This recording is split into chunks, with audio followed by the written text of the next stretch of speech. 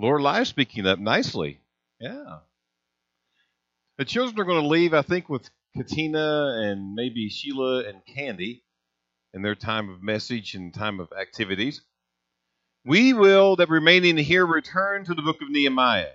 Nehemiah chapter 4, to be more specific. Last Sunday, you may recall that we ventured into the 4th chapter of Nehemiah, and we began to discuss his opposition. The opposition, you may remember, came from those who opposed him, namely by two characters that we identified. May have heard him for the very first time last week, which was Sanballat, who is the governor of Samaria, and another gentleman by the name of Tobiah, who is the governor, if we call him that, of the Transjordan area, or the area simply east of the Jordan River. However, as we identified those two characters to be greatly in opposition to the rebuilding and restoration that Nehemiah was conducting with some of his people for the walls of Jerusalem, we also ended towards verse 8 and 7 and 8 of the 4th chapter to note that more opposition was mounting against the structures to be rebuilt. Listen again to verse 7 and 8, where we ended last week. It says, "But when Sanballat and Tobiah and the Arabs and the Ammonites and the Ashdodites heard that the repairing of the walls of Jerusalem was going forward and that the breaches were beginning to be closed, they were very angry. And they all plotted together to come and fight against Jerusalem and to cause confusion in it." So notice here then where we stopped last week with the opposition presenting itself to Nehemiah. It is not any longer just Sanballat and Tobiah. Now we see an effort of joining forces. We see the Arabs, the Ammonites, and the Ashdodites all coming together, getting very angry at the restoration of the wall. Now, I pause there for a minute because if you're like me, I can realize that and begin to see and understand the scripture telling us about the opposition presenting itself in Nehemiah's effort to rebuild. And, he's got some of his people with him. He's not doing it by himself, obviously. But in my mind, I begin to ask questions towards the text, and I begin to process things. And one of the questions that seems to surface is, why are all these people getting so angry? What is the big deal? I mean, why are they getting bent out of shape about him going back and rebuilding and restoring the city and the walls around Jerusalem? That's what I begin to wonder. And maybe you're beginning to wonder as we notice that opposition has made itself known to Nehemiah. So today, we will venture again into the 4th chapter. We will note more opposition, but then we'll begin to answer the question of why the people seem to be so angry and so bent up on trying to stop the effort of rebuilding the wall. So our intention here this morning is to begin to witness how Nehemiah responds to the increased pressure from the opposition that presents itself in his life. We have seen through last week that Nehemiah responded through prayer, and he left it to God. So today we're going to look at the remaining portion of the 4th chapter. It's a longer reading, verses 9 through 23, and we're going to see how he now responds to this last threat and the opposition that presents itself in his life and for rebuilding and restoration. So stand with me this morning as we do to honor the reading of the word. And again, we're going to start where we left off last week. We read through verse 7 and 8. We have now reread that and seen that the people are plotting together. So now we're going to start in verse 9, and we instantly see Nehemiah's reaction in verse 9. "And we prayed to our God and set a guard as a protection against them day and night. In Judah, it was said, the strength of those who bear the burdens is failing. There is too much rubble. By ourselves, we will not be able to rebuild the wall. And our enemies said, they will not know or see till we come among them and kill them and stop the work. At that time, the Jews who lived near them came from all directions and said to us 10 times, you must return to us. So in the lowest parts of the space behind the wall, in open places, I stationed the people by their clans, with their swords, their spears, and their bows. And I looked, and arose, and said to the nobles, and to the officials, and to the rest of the people, do not be afraid of them. Remember the Lord, who is great and awesome, and fight for your brothers, your sons, your daughters, your wives, and your homes. Verse 15, it says, when our enemies heard that it was known to us, and that God had frustrated their plan, we all returned to the wall, each to his own work. From that day on, half of my servants worked on construction, and half held the spears, the shields, and bows, and coats of mail. And the leaders stood behind the whole house of Judah, whose were building on the wall. Those who carried burdens were loaded in such a way that each labored on the work with one hand, and held his weapon with the other. And each of the builders had his sword strapped at his side while he built. The man who sounded the trumpet was beside me. And I said to the nobles and to the officials and to the rest of the people, the work is great and widely spread, and we are separated on the wall from one to another. In the place where you hear the sound of the trumpet, rally to us there. Our God will fight for us. So we labored at the work. And half of them held the spears from the break of dawn until the stars came out. I also said to the people of that time, let every man and his servant pass the night within Jerusalem, that they may be a guard for us by the night, and may labor by day. So neither I, nor my brothers, nor my servants, nor the men of the guard who followed me, none of us took off our clothes. We kept his weapon at his right hand.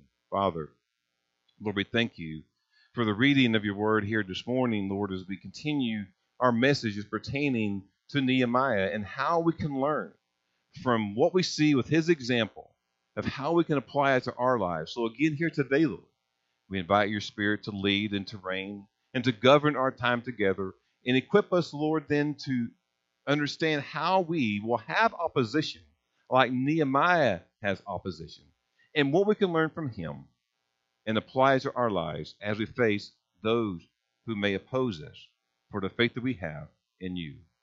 So again, Lord, we invite you to lead and direct this day. We pray these words today will be your words rather than mine. Thank you, Lord, for what's going to happen here this morning. In Jesus' name we pray. Amen. Well, it indeed is a longer reading than last week and finishes the chapter for us, but I'm going to borrow the words of Matthew Henry as we start this morning to kind of place things in perspective of what we read and see happening into the rest of the fourth chapter. Matthew Henry states this. He says, we have here the conspiracy which the Jews' enemies formed against them to stay or to stop the building by slaying the builders. The conspirators were not only Sanballat and Tobiah, but other neighboring people whom they had drawn into the plot. They flattered themselves with a fancy that the work would soon stand still of itself. But when they heard that it went on and prospered, they were angry at the Jewish people for being so hasty to push the work forward, and then likewise angry at themselves for being so slow in opposing it. Now, those words written by Matthew Henry many years ago, but it still accurately describes the assessment of the situation that's given to us in the text that we read in the fourth chapter of Nehemiah. So essentially, the opposition is teaming together. We can begin to see that as we look into the reading from one verse into the other. And also then, as we see how they're teaming together, notice that they're becoming angrier. It seems, as you read into the text, that they get angry with each stone placed upon atop of another. Maybe they're fuming now with hatred and anger. And we get the sense when you read through this that the opposition, teaming together, getting angry, wants all the effort of the wall to stop. And they want it to stop now. So picture, if you will, it's like a posse just being formed to get the building and erecting of the wall to stop.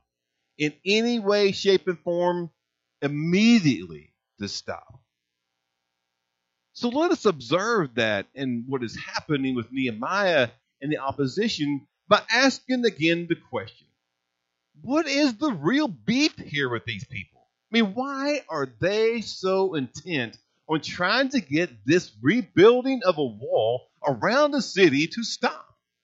What quarrel had all the mounting opposition have with the Jewish people? I mean, I ask myself, have the Jewish people done something some way to offend them or done something wrong or hurt the opposition, the enemy, in some way?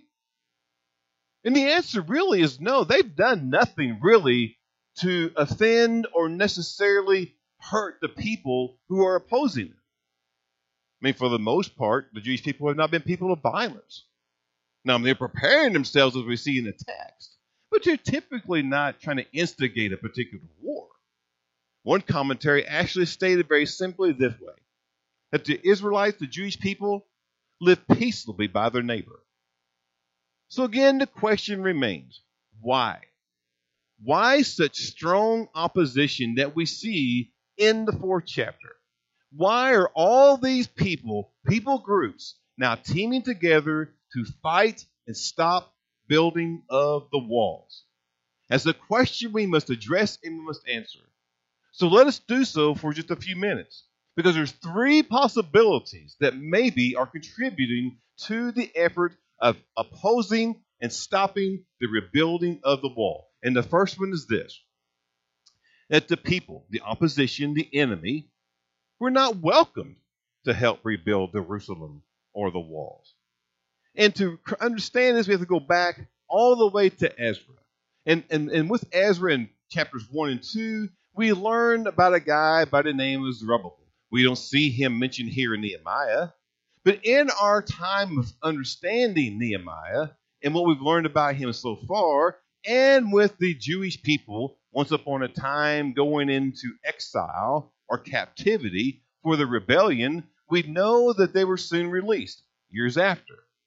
One of the very first people to go back to Jerusalem to begin to rebuild the city was Zerubbabel. And then as Zerubbabel went back, he had the Samaritans, the so-called enemy that's surrounding and actually controlling Jerusalem, to go to him and ask him if they could help rebuild.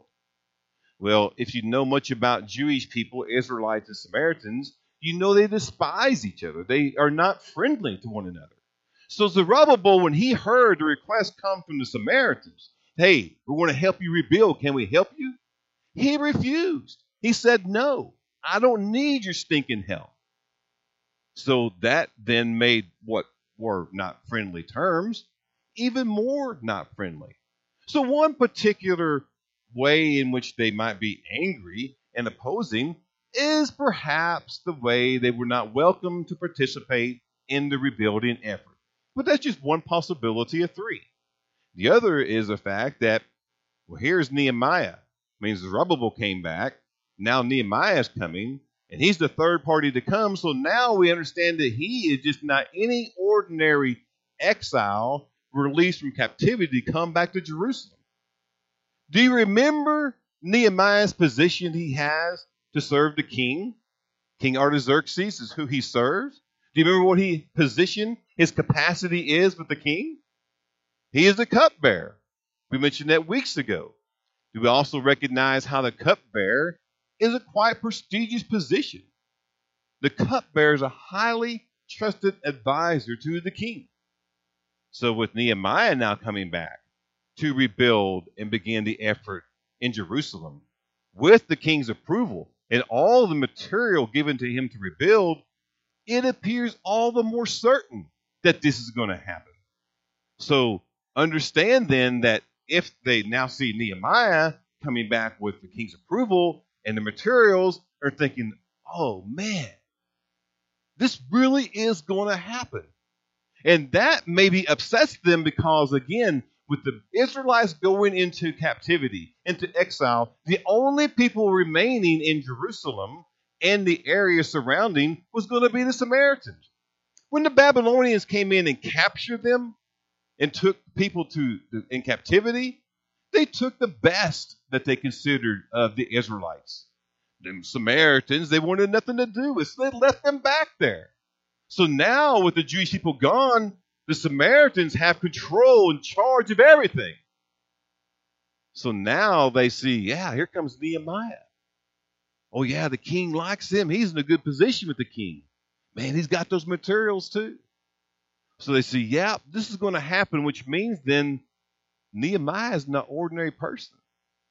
We're going to have to concede back to these despised Jewish people once again.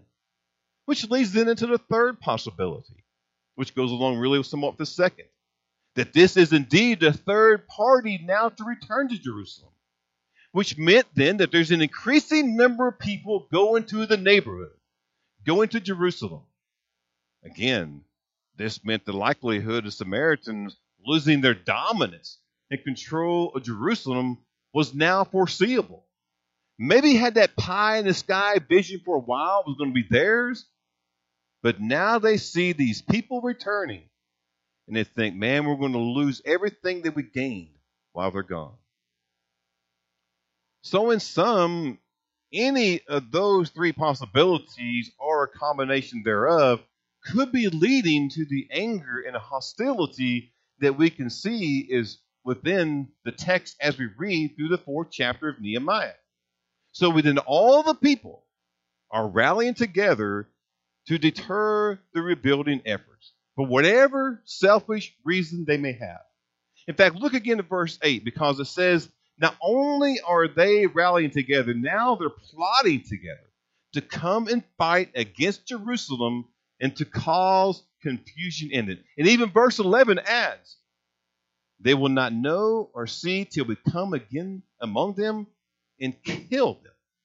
They want to now have death upon the people who are going about rebuilding the effort of the walls in Jerusalem. So it's like it's went a step further than having anger and hatred towards the effort for whatever reason. And now even presenting murder and death.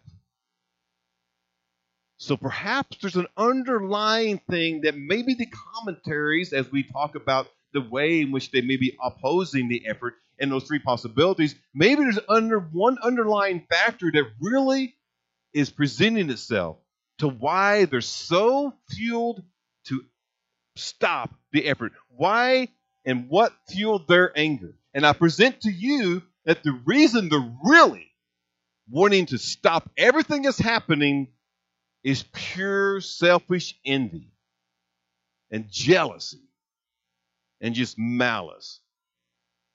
Now, quite remarkably, it was all particularly out of selfish motives of envy and malice. I mean, they hated the Jews and their piety and were therefore angry and annoyed and troubled with their prosperity. And they sought then to ruin the effort. Now, I'm not exactly what you may call a history buff by any stretch of the imagination. But I have, over the years, been drawn to certain segments of history. This started years ago when I was in middle school. I had a 7th grade history teacher that just intrigued me to have some understanding of wanting to pursue some basic knowledge of history. But as all that happened, I never really got into understanding things specifically to World War II and of the Hitler's hatred he had for the Jewish people. But in preparing for last week, I thought I'm going to dig a little deeper and see what I can find about why Hitler hated the Jewish people so much. And I learned that there may not have been just one single trigger of why Hitler despised, hated the Jewish people, but a combination of things. And here's what I learned. There may have been a combination of these three things. The first is the anti-Jewish climate that he was exposed to in Vienna. A second possibility, maybe a combination, was Germany's defeat in World War I. And thirdly, a possibility was his belief that some races were superior to others. And there's a lot of expansion as you look into understanding this whole situation, in which you could read for hours. But suffice it to say this, that Hitler looked upon the Jewish people with great hatred. He despised them greatly. Maybe as much as we want to be beginning to think about how the Samaritans and the Jews were hated enemies to each other, maybe Hitler was so much more that he despised the Jewish people and he saw them as a lower race or a group of people and thought then that the world could be better without them. That was his philosophy. That was his thinking in a nutshell. So I began to think about that. And I began to think that Hitler then believed that the world, listen, he thought the world would be better without God's chosen people. So I began to process that and apply it. And I thought, I wonder if people, the world today, society at large, think that Christianity or that Christians like you and I would be better to not even be here. I mean, have you ever begun to contemplate, as we think about how the hatred, the opposition can present itself into our lives, similarly in some way, maybe with Nehemiah, have you ever contemplated or wondered why Christianity is so greatly disliked in the world today? I began to ponder that thought, and I come across an article written by David Murray. It's called "Why Are Christians Hated So Much?" And his diagnosis is interesting. He says in his article, he first recognizes how many politicians, judges, journalists, producers, educators are sympathetic to and tolerant of every kind of false religion and every kind of perversity, except when it comes to Christian teaching and values. Isn't it interesting? They accept everything and every perverse thought and action except when it comes to Christian teaching and values. He goes further then to refer to the scholar R.C. Sproul, who writes a book called The Holiness of God, in which Sproul notes the truth that the Pharisees immensely hated and despised Jesus. Why did they hate Jesus so much?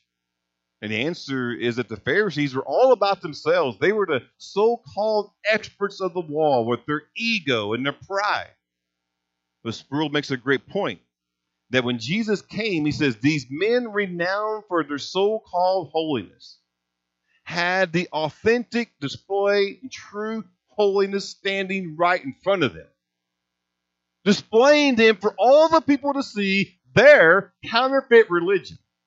So in Sproul's words, with the appearance of Jesus standing right in front of them among the people, there, the Pharisees, righteousness took on a luster of unrighteousness. Now, I said all that to say this. So it is similar for you and me. As Christians, we are known as Christ's ambassadors. We reflect his image to the world. Paul made that undisputably clear. In his second letter to Corinthians, in 2 Corinthians 5:20, he simply says, we are ambassadors for Christ. Now, the Greek word there used for ambassadors means this, to act as a representative, which means that every one of us who believe that Jesus truly is the Son of God, we're a born-again believer, we act as a representative of Jesus Christ to this world. Every one of us who are believers or Christians, we are an ambassador and we act as a representative to this world on behalf of our Lord. We call ourselves Christians, which means we are Christ-like. We as Christians stand for everything that Jesus stood for, and we should reflect the light of his glory. It's like the world then hates Christians because then we reflect the glory and the light of Christ. To borrow the words of Murray is this. As Christians, we reflect the holiness of Christ, and we will experience hostility through that effort of life, but we can overcome through Christ. That's our first point. Our first point is the fact that we as Christians, we're going to have hostility. We're going to have hatred. Why? Because we are ambassadors and reflect the glory of Christ in what we do. We should, everything we do, give honor and glory to Christ and make him known in our very lives that we live. But that really shouldn't surprise us to know that we're going to have some anger, hostility toward us in our life, because Jesus told the disciples, and us for that matter, it's written in the Gospel of John in chapter 15. He said, the world hates you. No, it has hated me before it hated you. If you were the world would love you of its own. But because you're not of the world, but I chose you out of the world, therefore the world hates you. So it should maybe surprise us that we're going to have some opposition, some anger and hostility towards us in our faith and our beliefs. But as we begin to realize that is real to us and see that, yes, we should maybe expect it, we return then to Nehemiah and his reaction to his opposition so we can begin to see what we must do. And note again that forces are mounting, people are teaming together. Let me just summarize what's happening again for Nehemiah. Remember, Sanballat has made his opposition known to him. He's with the Samaritans. They're going to come from the north towards the city. We also have Tobiah with Sanballat, who is going to bring the Ammonites. They're going to come from the east. We also have Geshem. We haven't talked about him lately, but we discovered him also opposing the Jewish rebuilding effort back in chapter 2, verse 19. He is going to come with the Arabs, and they're going to come from the south. And then we got the men from Ashdod, the Ashdodites, who are going to come from the west. So notice then, it's an all-out effort in every direction and every possibility, from north, south, east, and west, converging upon a city and rebuilding. It's an all-out attack from every side and every angle. So what is Nehemiah going to do? What is the reaction he's going to have, recognizing that the opposition is getting stronger and stronger, it's mounting, there's more people coming from every direction? What was Nehemiah's reaction? We find again that he prayed. He prayed once again in verse 9, where we started. And we prayed to our God.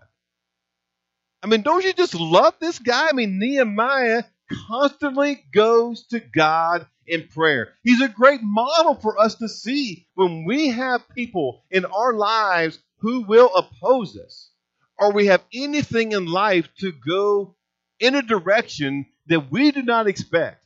It's time for us to pray, like it was for Nehemiah. I mean, Nehemiah has proven himself time and time again to be a man of prayer. I mean, we found in chapter 1, in verses 5 through 11, when he learned about what happened to the beloved city, he immediately mourned and wept and cried, but he prayed.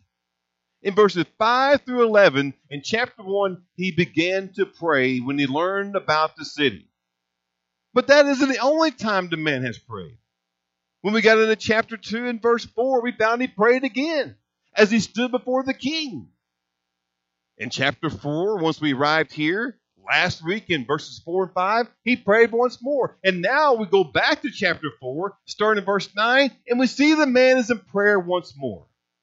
He constantly decides that when he has something in which he feels not certain or has opposition to mount, he goes to God in prayer. Now notice something about Nehemiah. He's not just called Nehemiah because he's just some average Joe. Nehemiah, again, is the cupbearer, a very prestigious position.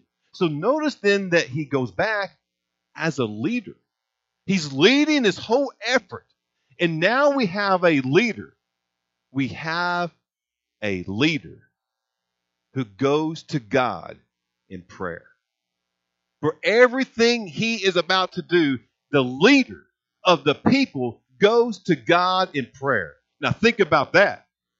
How awesome would it be if our leaders followed Nehemiah's example? For everything that they were about to do, they first went to God in prayer. What Washington, D.C. look much different. We need to be praying for our leaders, for conviction to be upon them, but also for them to turn to God, to seek his wisdom. In Washington, D.C., we all need God. But I think Washington, D.C. really needs some Jesus, don't you? So it's right that we should be praying for our leaders and for them to have some conviction to pray as they lead our great nation and people. I mean, imagine how much things would be different today if that was occurring. But notice in verse 9, we go back to that Nehemiah is, yes, he's praying. We see that's his immediate reaction once again to opposition. But notice he takes some action too. Verse 9, we finish. We prayed to our God and set a guard as a protection against them day and night. This reminds me of how we must trust God, but also we must prepare, which leads to our second point. That trusting God is not a passive response.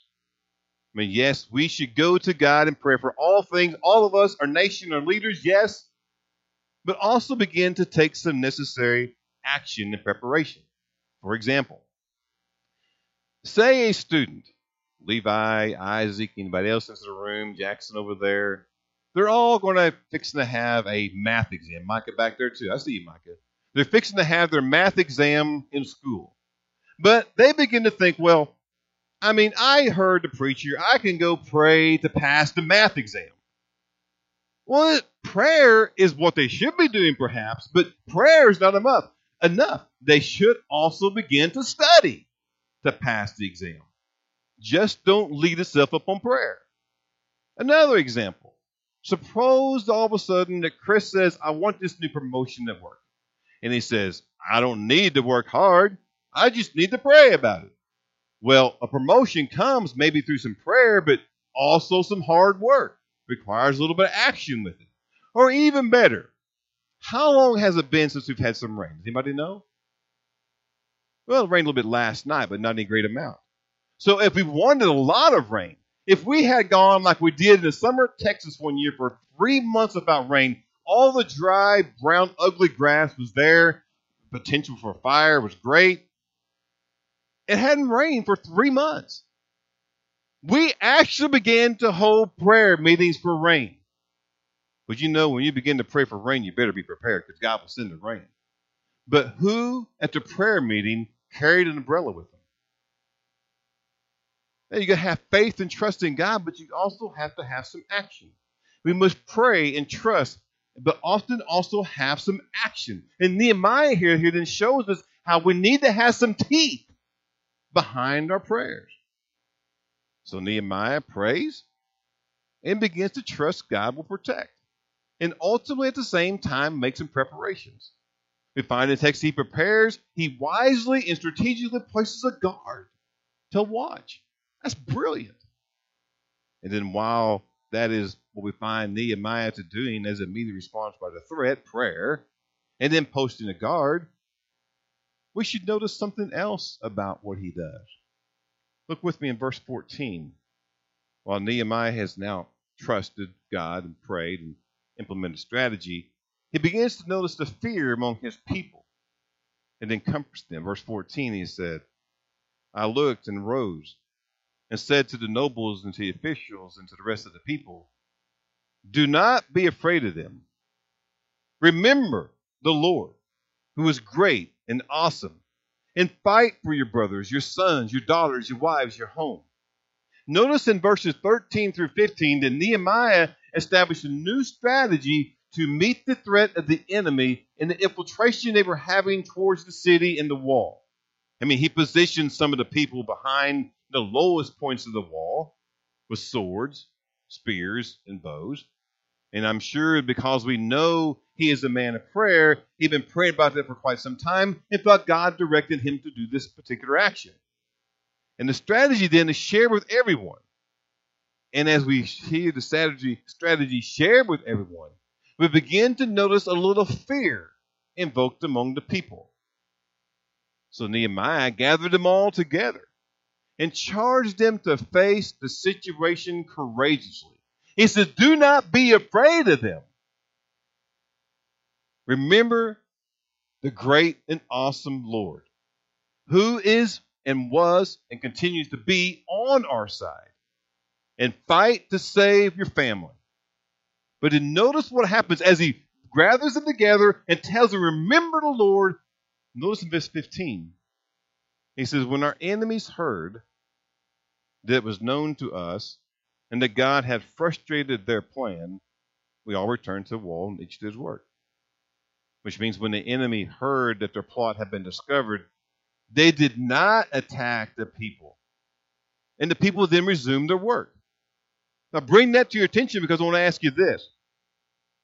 Who do we see intervening here? In all the things happening with Nehemiah, his prayer, posting people to guard, even having people with weaponry available if necessary, who do we now see intervening in all of this behind the scenes? God. God hears Nehemiah's prayer. God is there, ready to help. I mean, I hope you get the picture here that Nehemiah, he prayed, he acted, he prepared, and God answered his prayer. God heard his prayer and answered him, took care of every need he had. I mean, Nehemiah is such a wonderful example, an illustration of a man of prayer, but now also trusting God completely. And now we see here God helps, he intervenes, and we ask ourselves, is that what we do?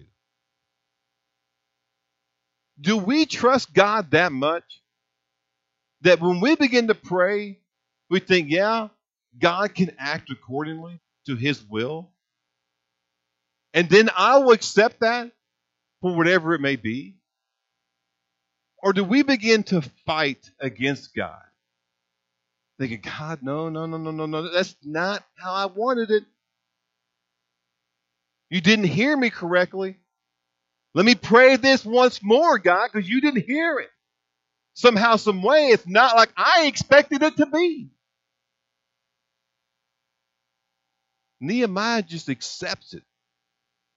I mean, he prays, he leaves it in the hand of God, he takes his necessary preparation. I mean, through all of what we find of Nehemiah so far, he's a wonderful leader. I mean, he's caring for his people and encouraging them along the way, and will completely accept whatever God's will. And along the way, as a leader, he reminds the people of God's strength and power. We all need this type of leadership. We all need to be this type of leader into our workplace, our families, or wherever we may be. The world needs these types of leaders like Nehemiah. But let us leap down into verses 19 and 20 prepared to end for this morning, because we find that this task overall, as a leader, as we have discovered in life, is not an easy one at all.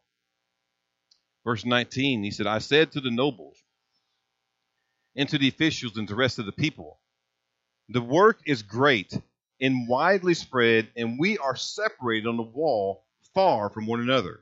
In the place where you hear the sound of the trumpet, rally to us there. Our God will fight for us. Now remember, not only are the workers now being threatened, they have the task of also rebuilding the wall. So it's a wearisome effort. I mean, they're diligently working night and day trying to rebuild the wall. Nehemiah's leading them in the effort. He's encouraging them. And as they're going as fast as they possibly can go, I'm sure. But that begins to take a toll on the body. And so Nehemiah then hears some of the complaints, he hears some of the concerns, and he tells them, ultimately, don't worry about all this. Yes, this task is large. We recognize building a wall is not easy. He's been saying, don't worry. Through all the building and restoration, through all the threats that we're now hearing, God will protect us. He will fight for us. You remember back in chapter 2, we heard it not once but twice. We heard it in chapter 2, verse 8 and verse 18, that Nehemiah had recognized that the hand of God was upon him. He still feels it. The hand of God is upon him. And so as he continues to feel the hand of the Lord upon him, he continues to lead the people, reminding them, encouraging them, God is with you. He will fight for you. What is the point I'm trying to make here? The point is this, that Nehemiah fully trusts God in everything that he's going through and everything that he's doing. And he conveys to the people that they too can trust God. He completely trusts God. The application then is simple, is that we too need to trust God in everything that we're going through. Everything that's happening to us in our life. I mean, honestly, we don't always know why things happen the way they do. Yeah, it's not the way we prayed and hoped it would happen. We don't always understand what God is up to. But He is God, and we are not. And He has a purpose and plan for each and everything. It requires then that we must trust Him. We must obey Him and completely trust Him. And know that in His time, in His way, it will all work out. And be ultimately to His glory. What I'm saying simply is this, our third and final point. That trusting God is not always easy, but it is always the right action of a believer. It is what's necessary for every one of us who are Christians and believers to trust. To trust and obey. We should simply trust and obey. Now, you're here this morning and you're hearing this message. And maybe right now you're facing some sort of opposition, or maybe right now there's something else happening to your life. I never believe it's an accident in any way that God places something on our heart and has us come together to hear a particular message.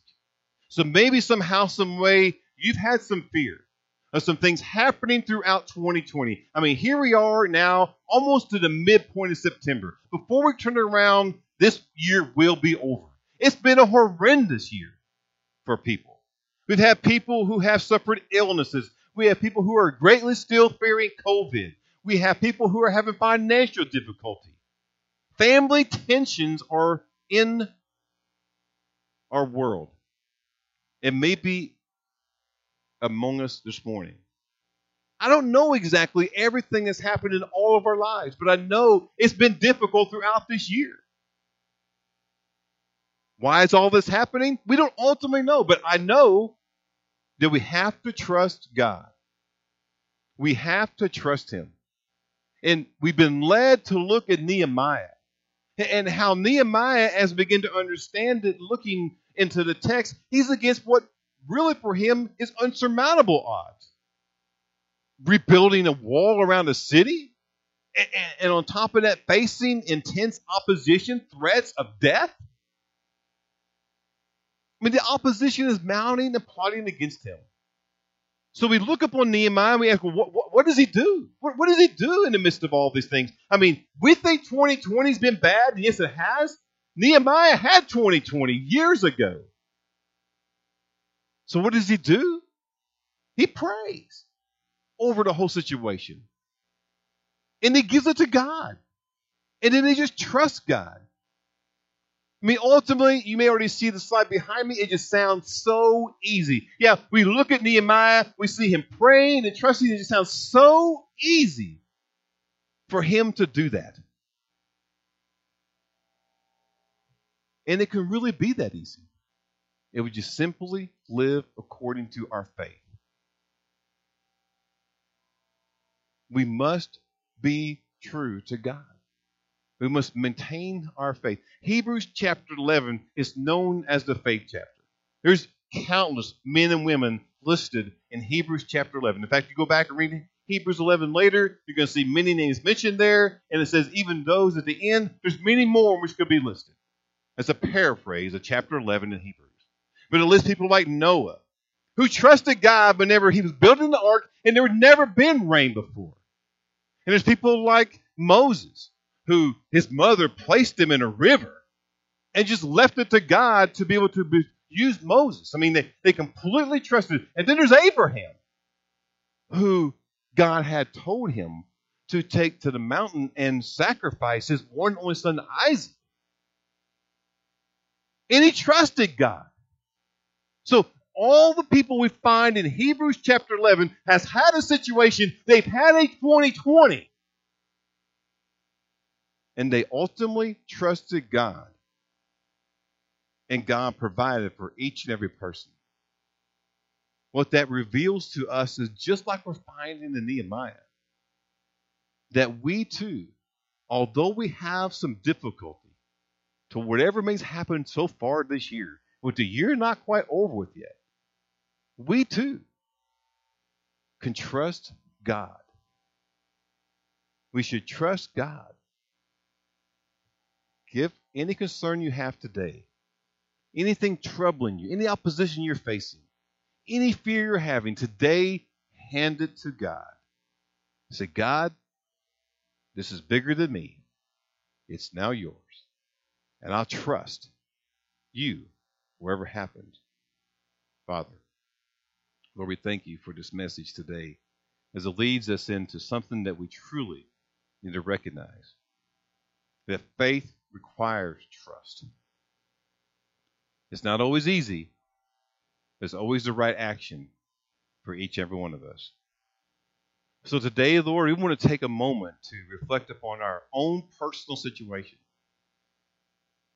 And we're going to hand that to you.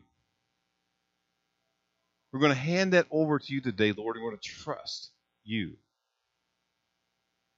I recognize that even as I hand stuff to you, Lord, how I can be relieved. I don't have to worry about it anymore.